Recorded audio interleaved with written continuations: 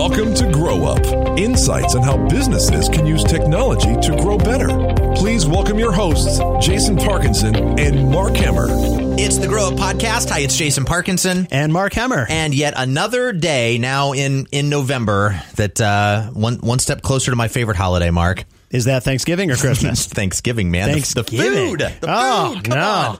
You know what? Thanksgiving food is a little overrated. I have to put that out there. You're going to the wrong. You're going for to the world to hear. You're going to the wrong side of the family for Thanksgiving. Is what's going on.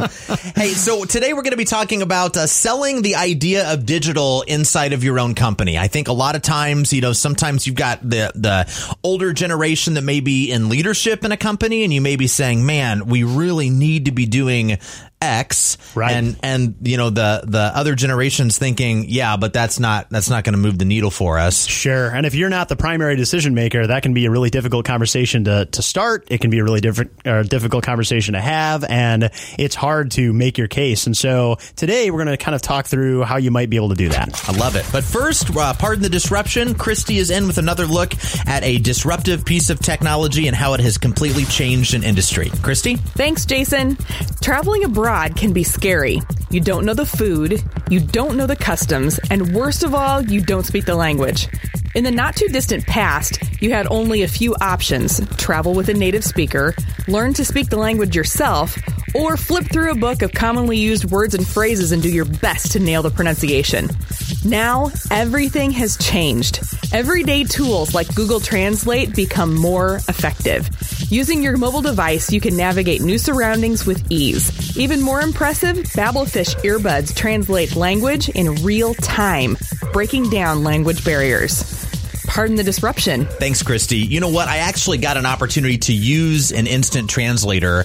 I was running a garage sale. It was not a great garage sale. We've had this conversation. I think I spent a lot of way more effort in it than money made. Yeah, but they usually go that way. Yeah. So 2 doors down from me, about 3 weeks prior to my garage sale, a Hispanic family moved in my neighborhood, and the older gentleman, I'm assuming it's maybe the dad of like grandpa potentially. Sure. There, he brought his granddaughter down to the garage sale, and I said, "Oh, let me know if you see anything that you like." And it kind of indicated that he doesn't speak English, and I was like, so I pulled Google Translate on my phone out, and I said into Google Translate, exactly what I was intending to be said to him, and then it, as I'm saying it, is reading it back out in Spanish, and it was like that's amazing. And his eyes lit up, and we instantly now can communicate. Now you understood what you were trying to say. That's really transformative technology. I know. And think about how that could potentially move entire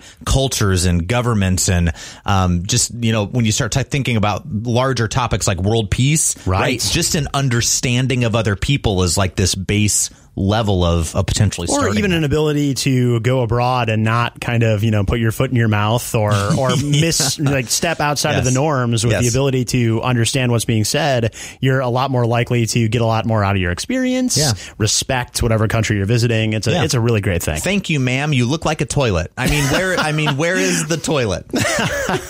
Exactly. So let's jump in. We're talking about ways that you can basically introduce the idea of digital and sell it up the chain in your own company. And when we say digital, everyone now has a website. Like, that seems like a bare bones thing that every company's got. For the most part.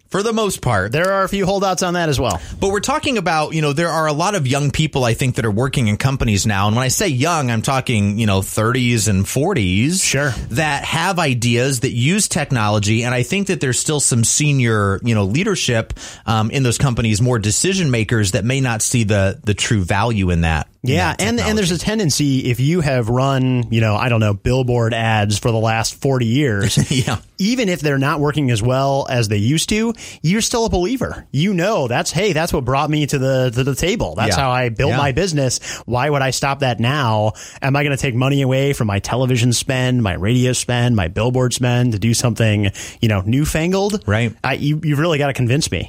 Yeah. And the other thing I think that is kind of a challenge is that, you feel like maybe a younger audience doesn't have the dollars to spend in your company, or maybe that's not your target demographic, right? Like maybe you say, well, I don't need those millennials or those Gen Zers because I'm trying to sell a high end product that, a kitchen remodel, for example. Sure. Or a home. Yeah. But, those are your future customers if they're not your customers today. Yeah. And those people influence their parents with technology on top of that. So it's important. And you can imagine a decision maker looking at something like mobile video, for example, and thinking like, oh, that's so dumb. What a waste of time. Yeah. That's what my grandkids are doing when they're not listening to my stories. Yeah. And so your grandkids are also making $80,000 a year at Caterpillar right now. So yeah, but I'm not about to go like spend my marketing dollars on mobile video on the Snapchat. Right. I'm not going to go and spend on the Snapchat. And what they don't realize is even if those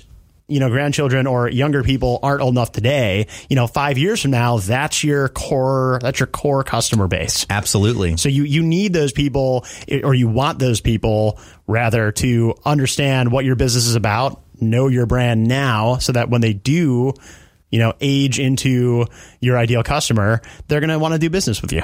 Yeah, and I also look at this from a perspective, and I own a couple of businesses, and when I start thinking about, you're either changing and you're growing, or you're dying, like stagnating. If you're just doing the same thing always because this is the way we've always done it, like that's not a sustainable model. It's not a great culture for your employees to work in long term. It's not, and it's not going to bring the new blood to the table that you need to be able to sell your products and services to. I agree, and that's something else that I have experienced in my career so far. Like, you'll get pushback occasionally that, we don't need to be on the internet. I don't want to be online. I don't want to participate. Sure. And that's all well and good for a decision maker to decide that, but your customers expect you to be there.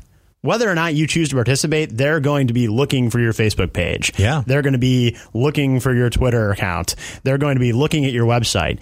So your website, it's not optional anymore to just have a website that's so-so. Right. Like, you need to have an all-around digital presence that says to your customers, yes, we're here. We understand your needs. We're with the times. Because whether or not you want to be, they're going to find you, or they're going to find, a lack of you online. It's going to speak volumes about your business. Right. And I think the other thing to think about too, if you have a physical storefront and you spend a lot of time training your employees how to interact with customers, how to be helpful, how to do these things, like that needs to translate into what you're doing in the digital space as well. Your website needs to be helpful. Your social media needs to be able to answer people's questions when they have them, because it is no longer for you to decide how people will interact with your company. Your buyer is now making that decision for themselves. Yeah, that's a great point. And similarly, when you have someone walk into your storefront, you want, your sales associates to understand how to speak to that person, how to help that person, how to address that person's concerns. You need a plan for that online also.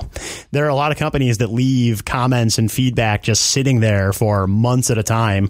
We've done previous episodes about, handling kind of reputation, negative feelings or reputation online. But yeah, the idea is you should really treat your website and your digital presence as a second storefront, and make sure that there's a plan in place for your visitors there as well. Yeah. When they come there, is there someone to help them? Is there someone they can get in touch with? If they have a question, how is it answered? Who's responsible for answering that question? Right. If you're not thinking through these kind of things, you're really in trouble. Yeah. And I think, for the most part, if you're already being proactive enough to be listening to podcasts about improving your business and getting better, you probably know some of these things. But how would I start a conversation with somebody in my organization who may be the decision maker on some of this, to talk about, like, how do I convince them that we should spend some money in these digital channels, or we should come up with a strategy internally on who's going to manage some of these things? And like, where does that start?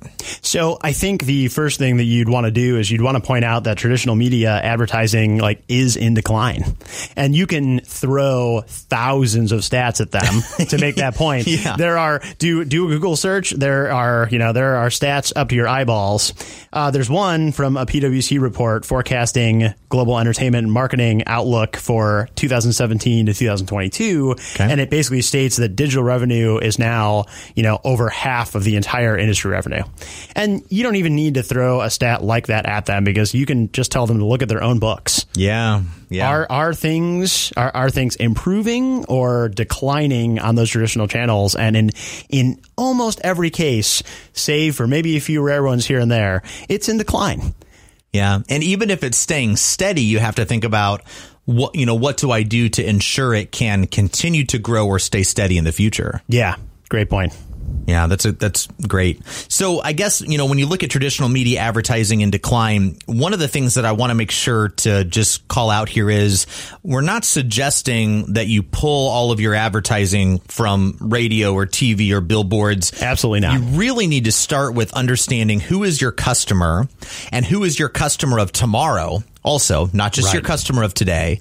And then look at, okay, if this is my customer today, who are they 5 to 10 years from now? Are they still my customer or not? Right. Are they still even at all in the market for what I sell at that point? Great point. And then you need to make sure that your media strategy, your advertising plan, really, fits that model. Sure. You can absolutely keep investing in traditional media channels. They can be powerful when applied, effectively. But the point we're trying to make is that you can't ignore digital any longer. Yeah, you've got to be there. And we're not talking banner ads, we're not talking specifically blog posting or anything like that. It's just this overall thought of, what can I do to stay in front of these potential customers of ours that may be a little bit younger or that may be influencing my ideal buyer today, and who is my ideal buyer tomorrow?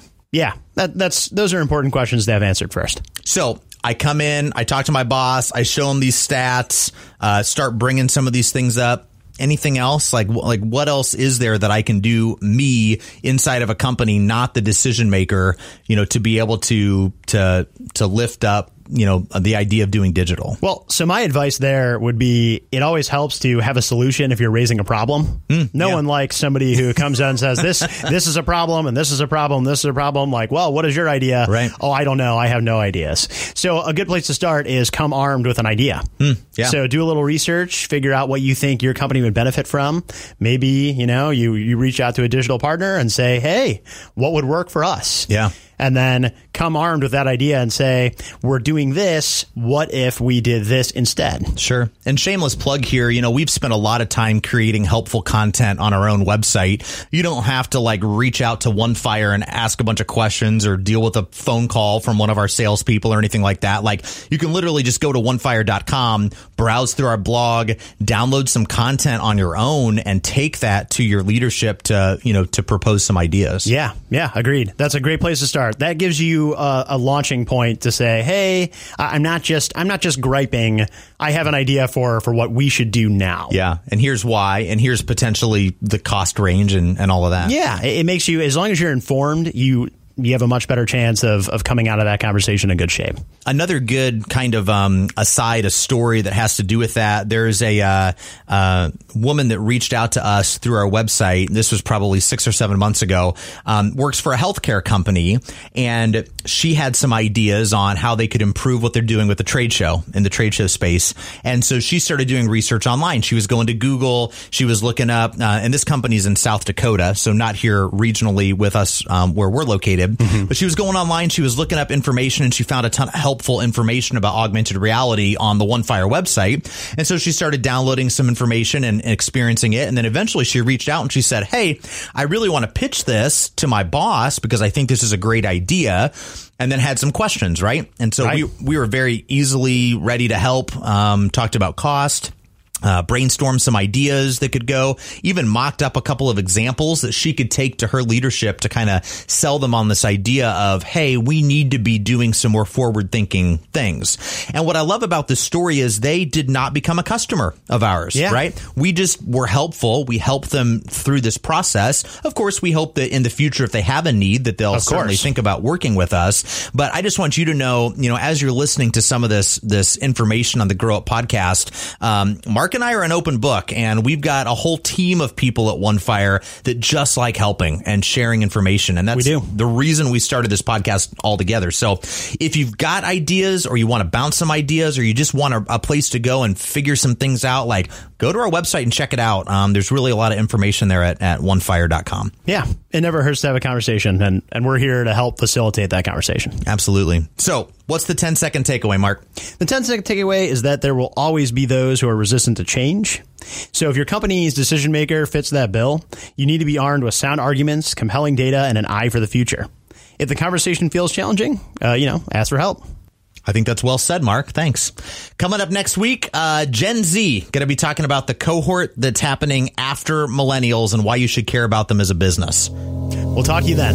Thanks for listening to Grow Up. For more information about the topics discussed in today's show, visit onefire.com/growup. This has been a OneFire production.